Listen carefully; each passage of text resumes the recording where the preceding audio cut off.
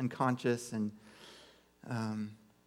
we're not sure if this is the end or if you have more. But Father, we ask that your presence would be very near with the family right now, with Marion, with all of the family who are there. God, we ask for the peace and the awareness of the Holy Spirit to be with them. We pray for Buddy, God. We know that his mind is still awake, and even though he's not responsive, he can hear. And so we ask that you would even speak to him as he lays in that hospital bed. And we ask for healing, God. We ask for restoration, God.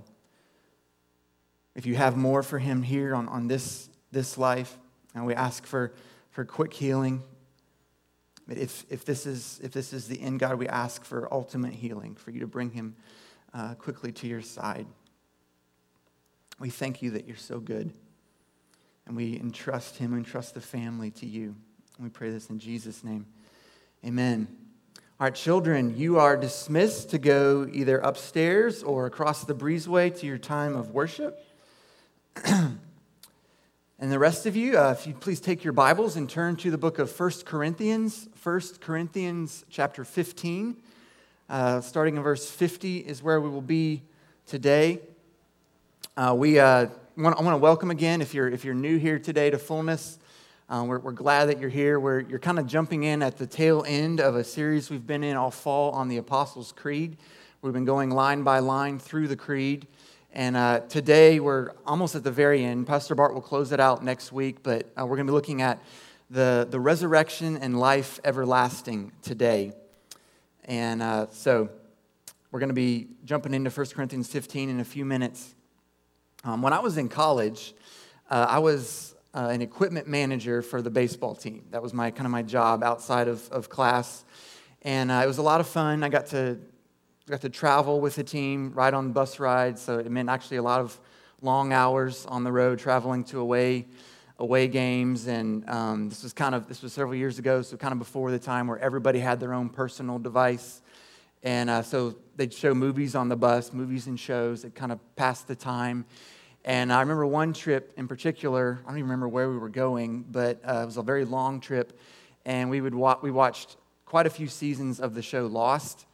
And back when that show was going on, it was really big. And that was my first time to watch the show. But we didn't finish it.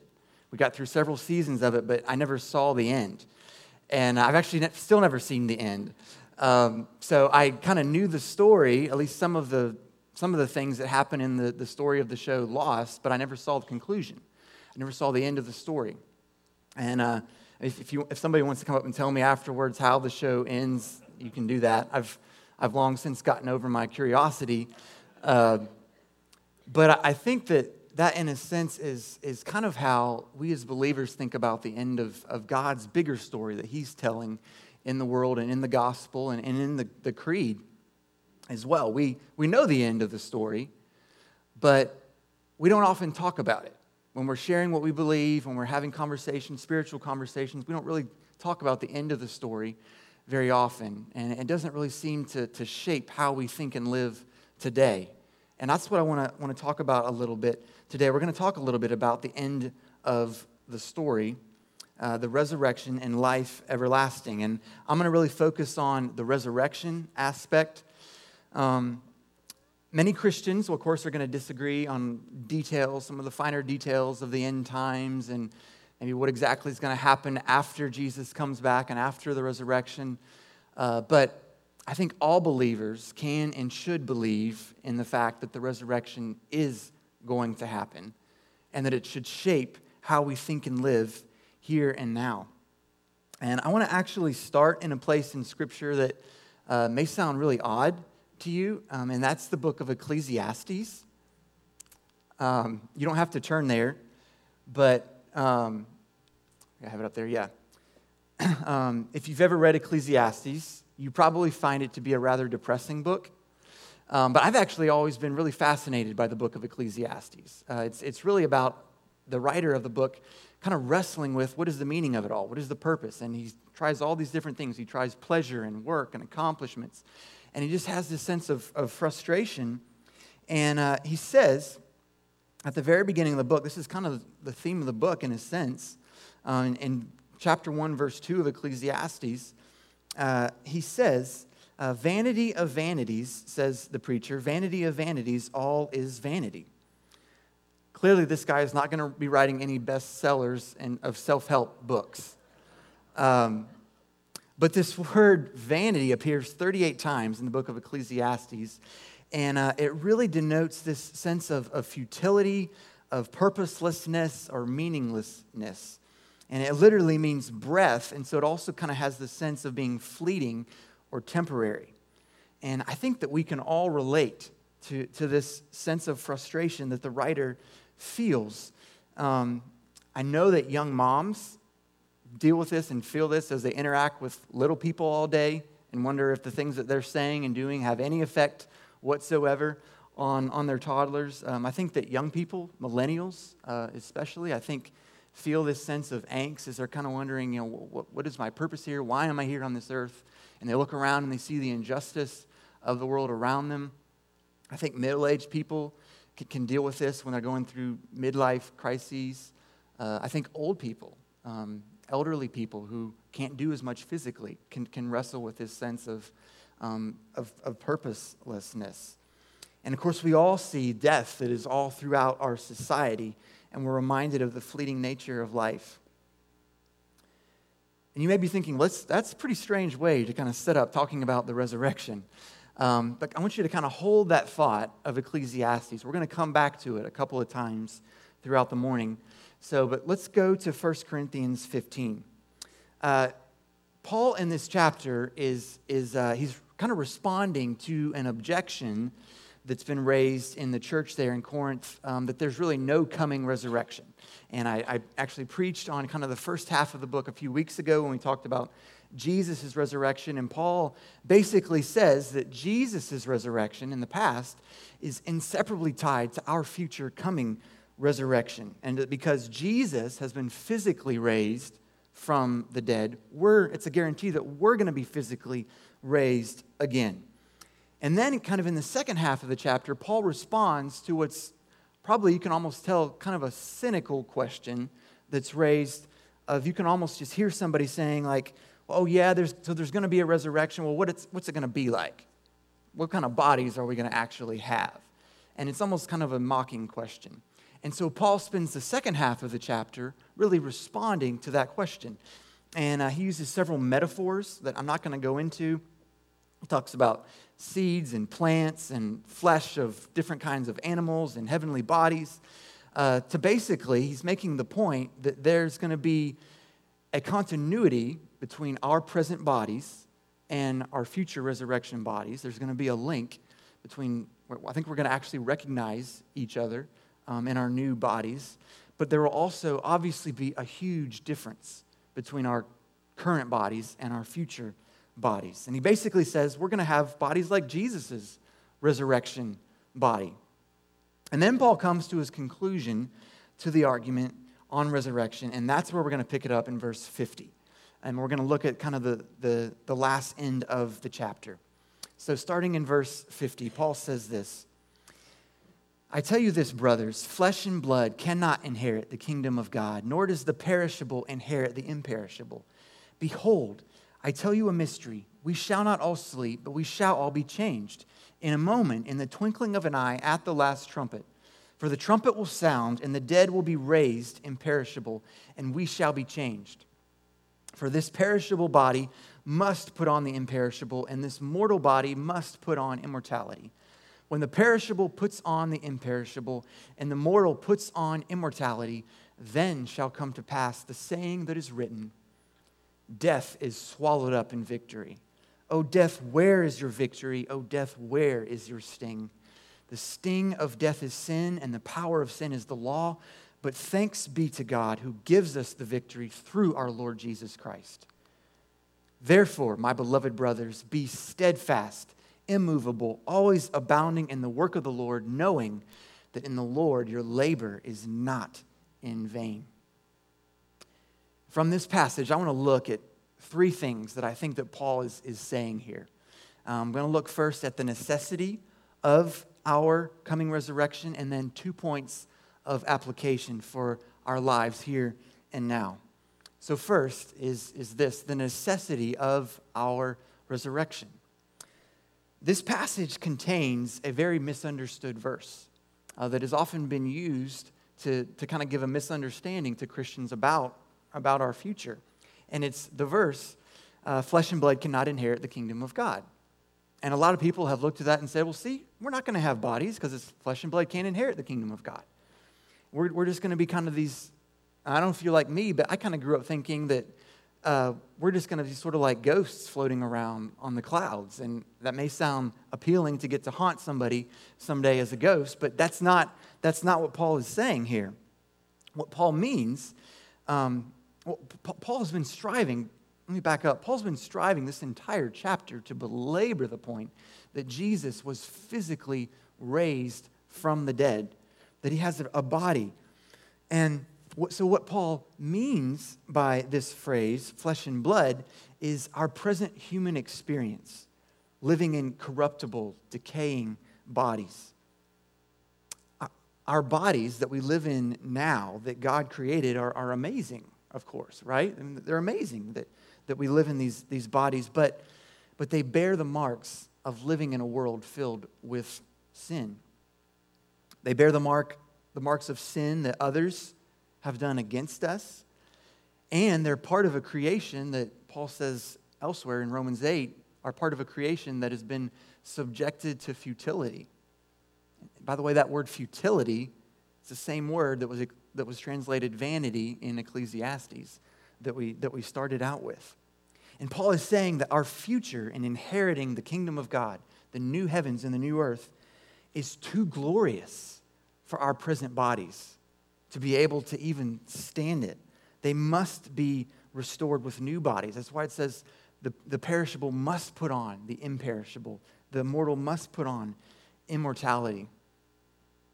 These new bodies, these new resurrection bodies, are going to have no chronic fatigue, no back pain, no knee pain, no sickness of any kind. Physical healings. We believe that God still heals here and now, today. And physical healings are awesome, but they're not resurrection.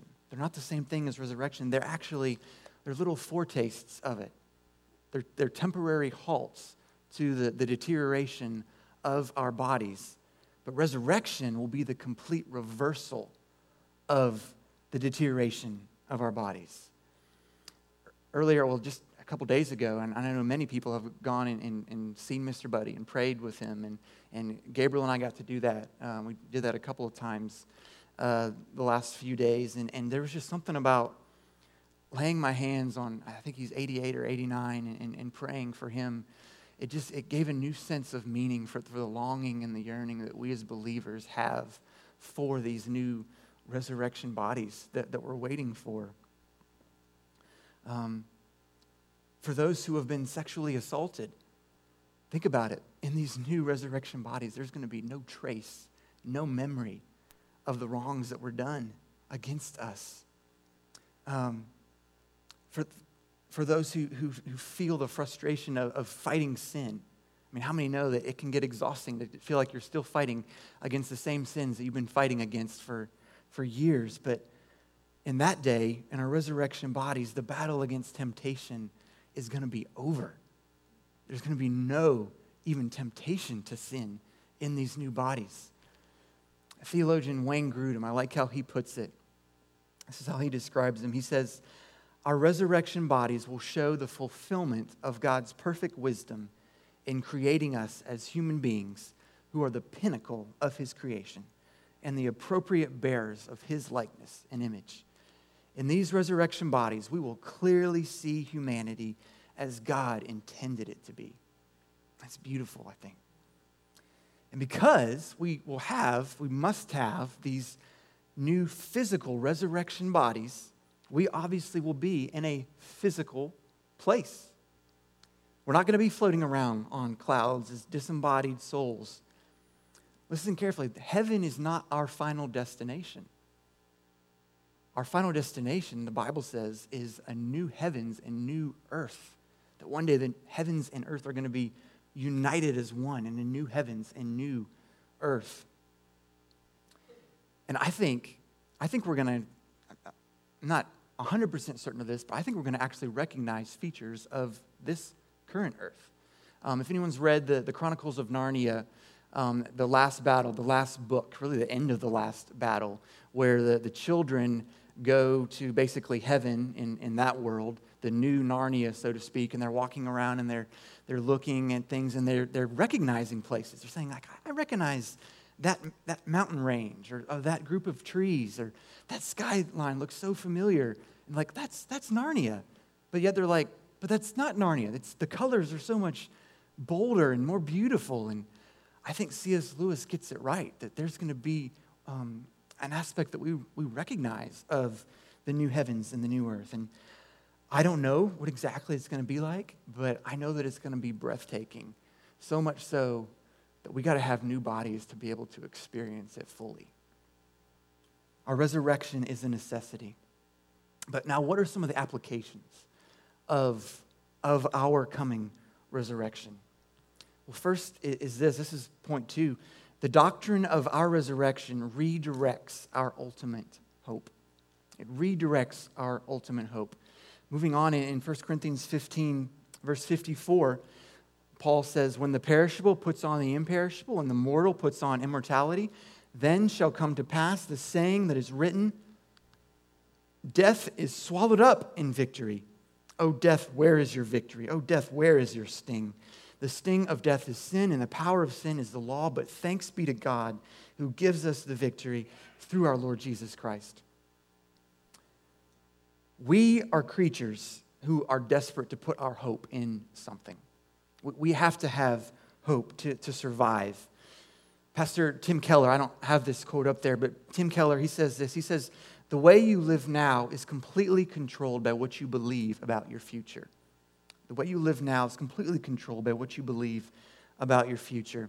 There's a story that's told of 2 men who were captured and put into a dungeon. And I'm actually stealing this story from Tim Keller. But just before they're put into prison, the first man learns that his wife and child are dead, that they've passed, they're not going to be waiting for him.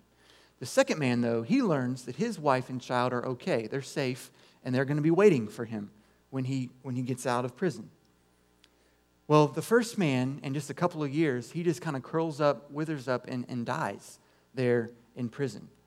But the second man endures and stays strong, and 10 years later, he walks out of prison and is reunited with his wife and his child. Both men had the same present circumstances, but they had different things about the future that they had set their minds on. So what they believed about what was coming for them in the future affected how they lived in the here and now. Everyone is putting their hope in something. And of course, we all know that the pull, the temptation, is to put our hope in something other than God and what He's doing. The doctrine of our resurrection, it redirects where we place our hope. Paul's ultimate hope, it was the resurrection and the new heavens and the new earth. I think this is really fascinating. Let me go back. This passage right here, this is, in all of the writings of Paul in the New Testament, this is the only place where Paul cites an unfulfilled prophecy in the Old Testament. And when he says that when the resurrection occurs, when the perishable puts on the imperishable, when the mortal puts on immortality, when the resurrection occurs, then will come to pass the ultimate defeat of death. And he quotes from Isaiah 25, verse 8, which says, he will swallow up death forever, and the Lord God will wipe away tears from all faces, and the reproach of his people he will take away from all the earth. For the Lord has spoken. That's a beautiful verse.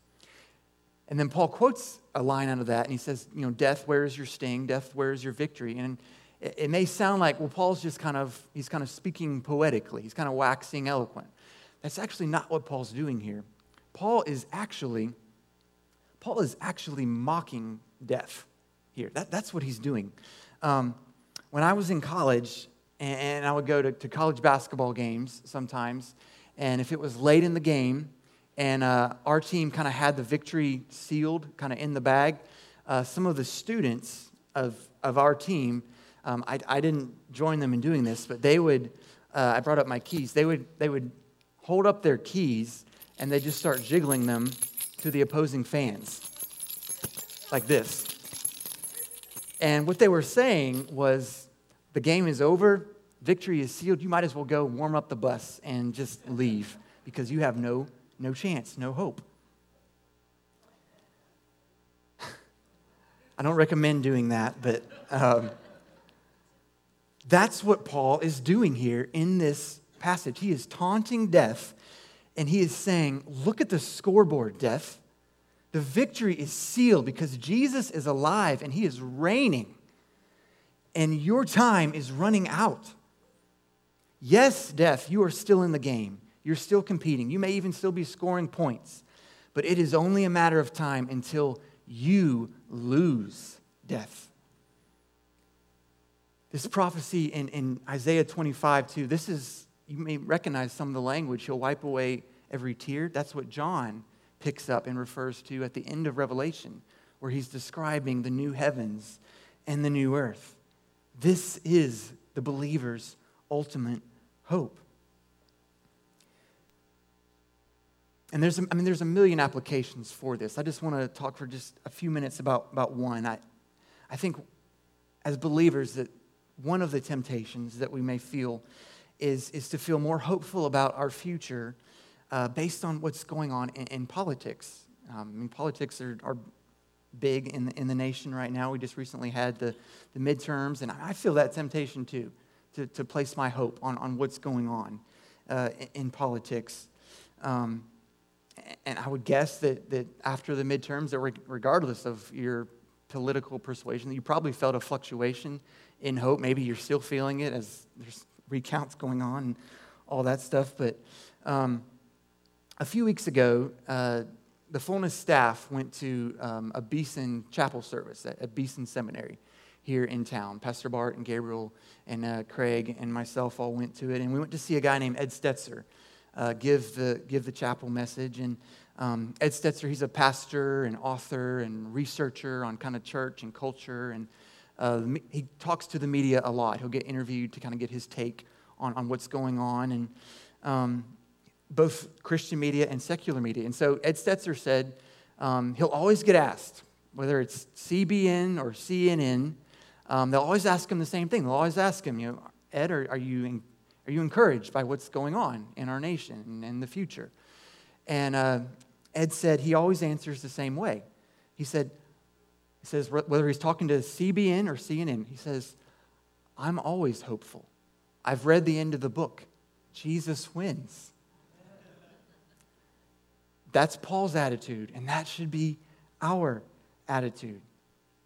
Yes, we are to be salt and light in the realm of politics. We're to adorn the gospel and how we have conversations with people about them, but we don't place our ultimate hope on what's going on there, because we know that Jesus is not just going to rule one particular country. He is going to rule the universe. And he's going to defeat every enemy, the ultimate of which, of course, is death. But what that means is every political leader of all time, regardless of who they are, is going to one day be laid low before the glory of Jesus.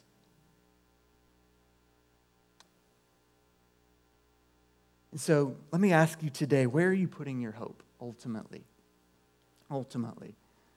One way to tell is how, I'm speaking to myself as much as anybody now, how you react when you get disappointing news.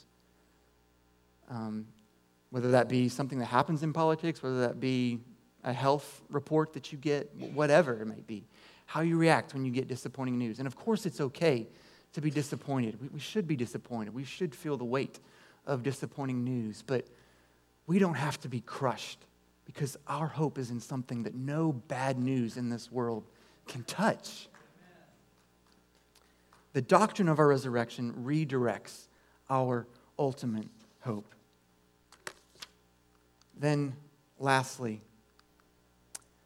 The doctrine of our resurrection refuels our present ministry.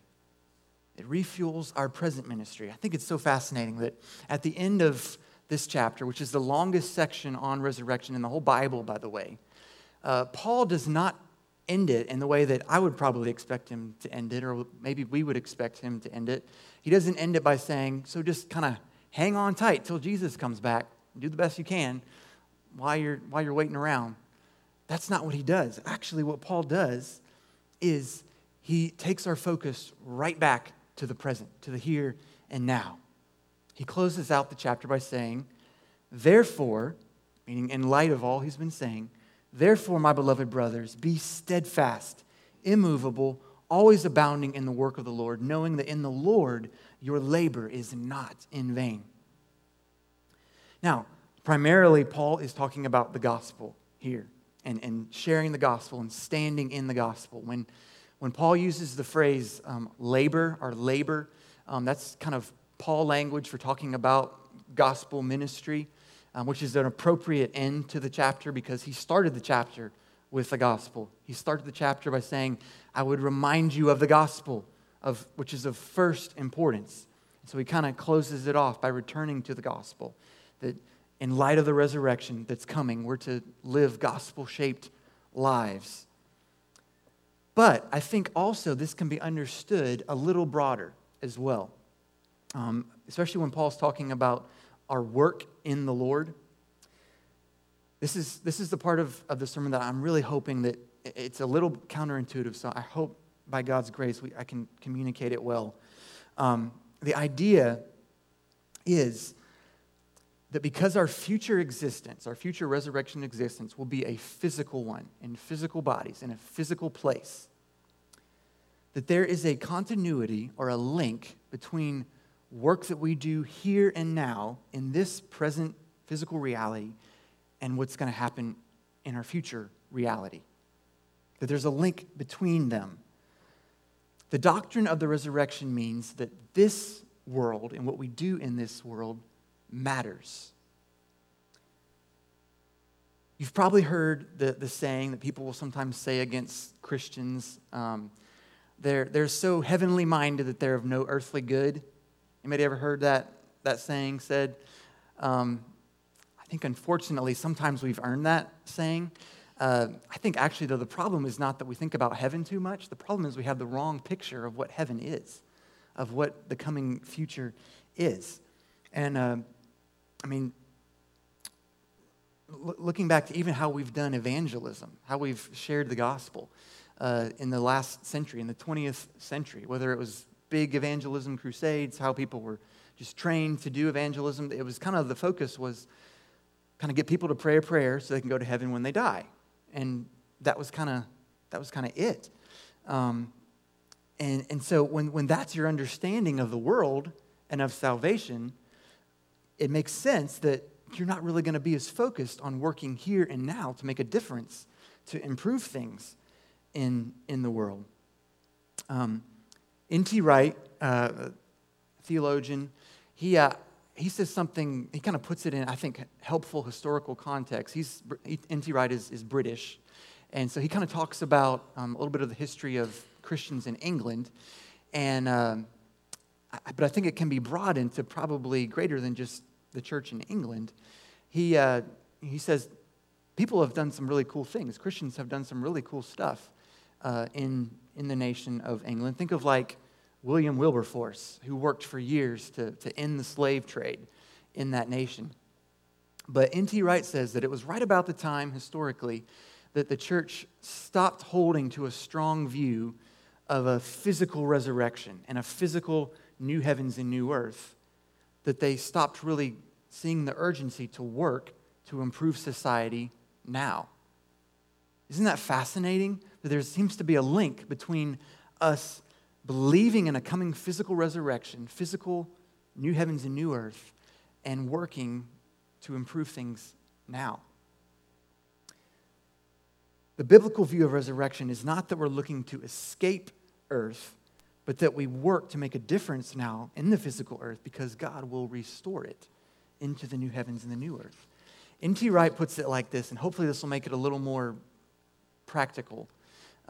He says, actually commenting on this very verse that we just looked at, he says, the point of the resurrection, as Paul has been arguing throughout the letter, is that the present bodily life is not valueless just because it will die. God will raise it to new life. What you do with your body in the present matters because God has a great future for it.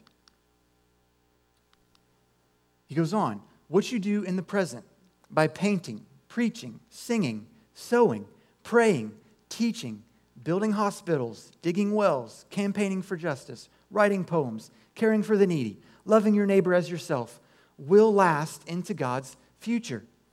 These activities are not simply ways of making the present life a little less beastly, a little more bearable. Remember, he's British. Until the day when we leave it behind altogether. They are part of what we may call building for God's kingdom. So, the good works that you do for the Lord, whether they be sharing the gospel with a classmate, whether they be helping someone less privileged, whether they be talking about Jesus when you're disciplining your toddler, whatever, they're not meaninglessness.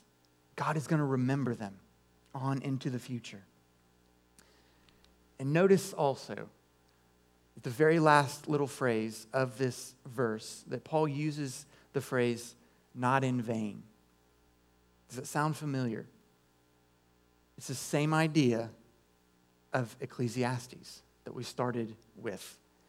And so the point that Paul is making is the doctrine of our resurrection, a firm belief in our coming resurrection. It enables us to transcend, to get above the frustration of an Ecclesiastes life.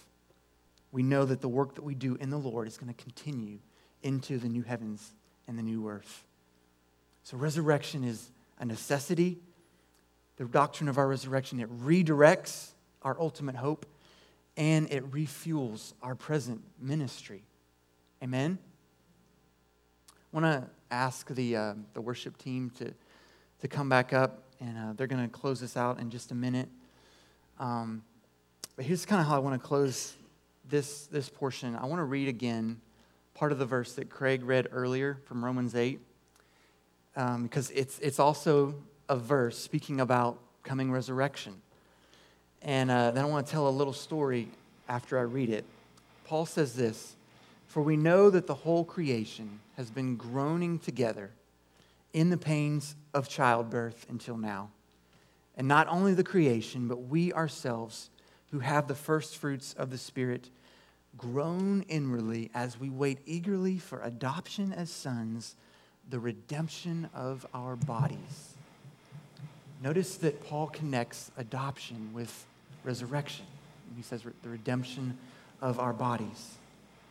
So resurrection, the redemption of our bodies, is the inheritance only of those who have been adopted into God's family. Our resurrection bodies are not something that we earn. They are a gift of grace that Jesus has earned for us through the gospel. And if you're here today and you don't know Jesus, I invite you to talk with somebody about that, what that looks like to be in relationship with him. But I want to tell this brief story. It was about a year ago this time, if I can get to it without tearing up. My wife, Andy, and I, we had done a little bit of foster care. And we did what was called interim foster care, where we'd take in some newborn babies for just a few days or weeks, kind of holding them until they went to a more permanent home. And I think it was last December, really.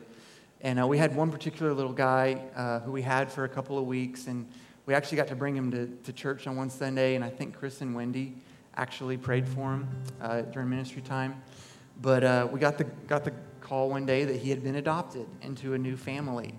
And so the date was set that we took him to the offices of Lifeline. That's the ministry that we did it with. And so we go into this one room, and the staff, somebody comes and gets him, takes him to another room where his new family is.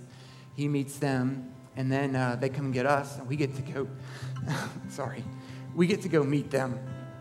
And there was not a dry eye in the place, as you can imagine, getting to celebrate together with them. But then when we were done, when we walked out, we got to walk out with this family, and the staff all the Lifeline staff lined the walls, the hallways of the office building. And as we walked through them, they just started clapping and cheering and just kind of broke into this big applause. And it was amazing. It's one of the best memories I've ever gotten to be a part of. But to me, it was just a tiny glimpse, tiny foretaste of one day when the resurrection happens, when our adoption, that we've already been adopted into God's family, but when it is made public to the whole universe, I think the hosts of heaven are going to gather and just break into thunderous applause and say, look, there's the adopted sons of God. There's the ones who Jesus paid the price to bring into the family. And here's the proof, their resurrection bodies. And that's our hope. That's what we look forward to today. So if we're going to sing again this new song, Is He Worthy? And I really want you to pay attention to the words. The words are so good. So yeah, let's hope in this coming resurrection and in the God who's made it possible. Jesus, would you help us to groan? Or would you help us to groan not in despair, but in hope? Would you help us to groan in a way that actually energizes and fuels us to work for the kingdom, to do gospel work here and now, to share the gospel, the hope of Jesus here and now? Would you help us, Holy Spirit? In Jesus' name, amen.